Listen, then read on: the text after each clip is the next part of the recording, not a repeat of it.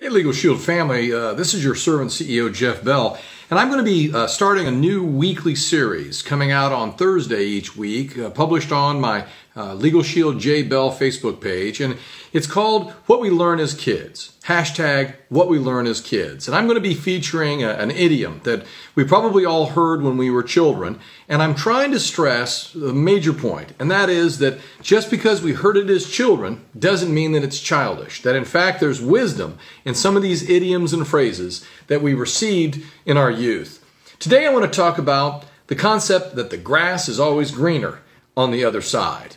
And, you know, it's interesting because it's not just something that we hear in Western civilization.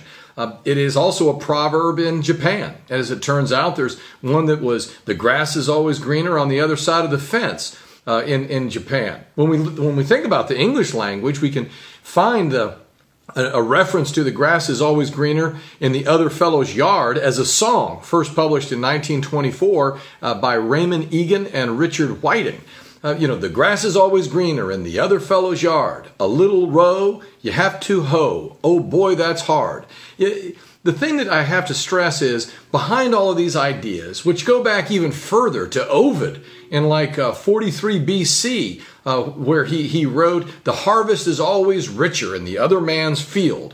We hear this over and over again. The apples are always sweeter on the other side of the wall. Our neighbor's hen seems like a goose. Your broken pot seems better than my whole one. These are all ideas about longing for what you don't have. And we know, for instance, one of the 7 deadly sins in Christianity, Judeo-Christian heritage, in fact, is that coveting other things that you don't have is a sin. This is the great wisdom of this proverb, this idiom of the grass is always greener on the other side. The answer is it's not. You see, by longing for what you don't have, by focusing upon what you don't have, as opposed to understanding and valuing and being grateful for what you do have, and then more importantly, deciding what you can do about making your own life better, rather than longing for something that you don't have, and using that as an excuse to explain perhaps your unhappiness or your lack of self-esteem and success. That is the absolute critical element of this critical lesson, this idiom and this phrase. You see, the grass isn't always greener on the other side. It's just grass. I'll share with you when we think about it today, so many times we look at athletes or movie stars or great song writers or artists that are having hit songs, and we always think, oh, what a wonderful life those celebrities must have.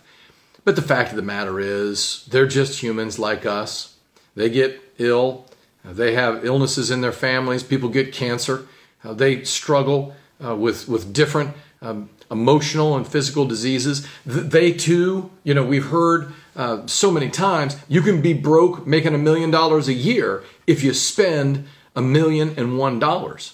You see, it's all about your perspective. So be careful, my friends. Don't always say, oh, look at that person. They're a winner and I'm not like them, therefore I'm a loser. That grass ain't greener. That it's just something that we need to understand each and every day. Because we need to remember what we learn as kids, it's not that it was childish. Those are profound lessons that we want to maintain in our life as we continue to grow together in personal and leadership development. Well, that is our first one of many, one a week, each Thursday, published on Facebook. My name is Jeff Bell, and trust me, I'm just getting started because we know at Legal Shield, the best is truly yet to come.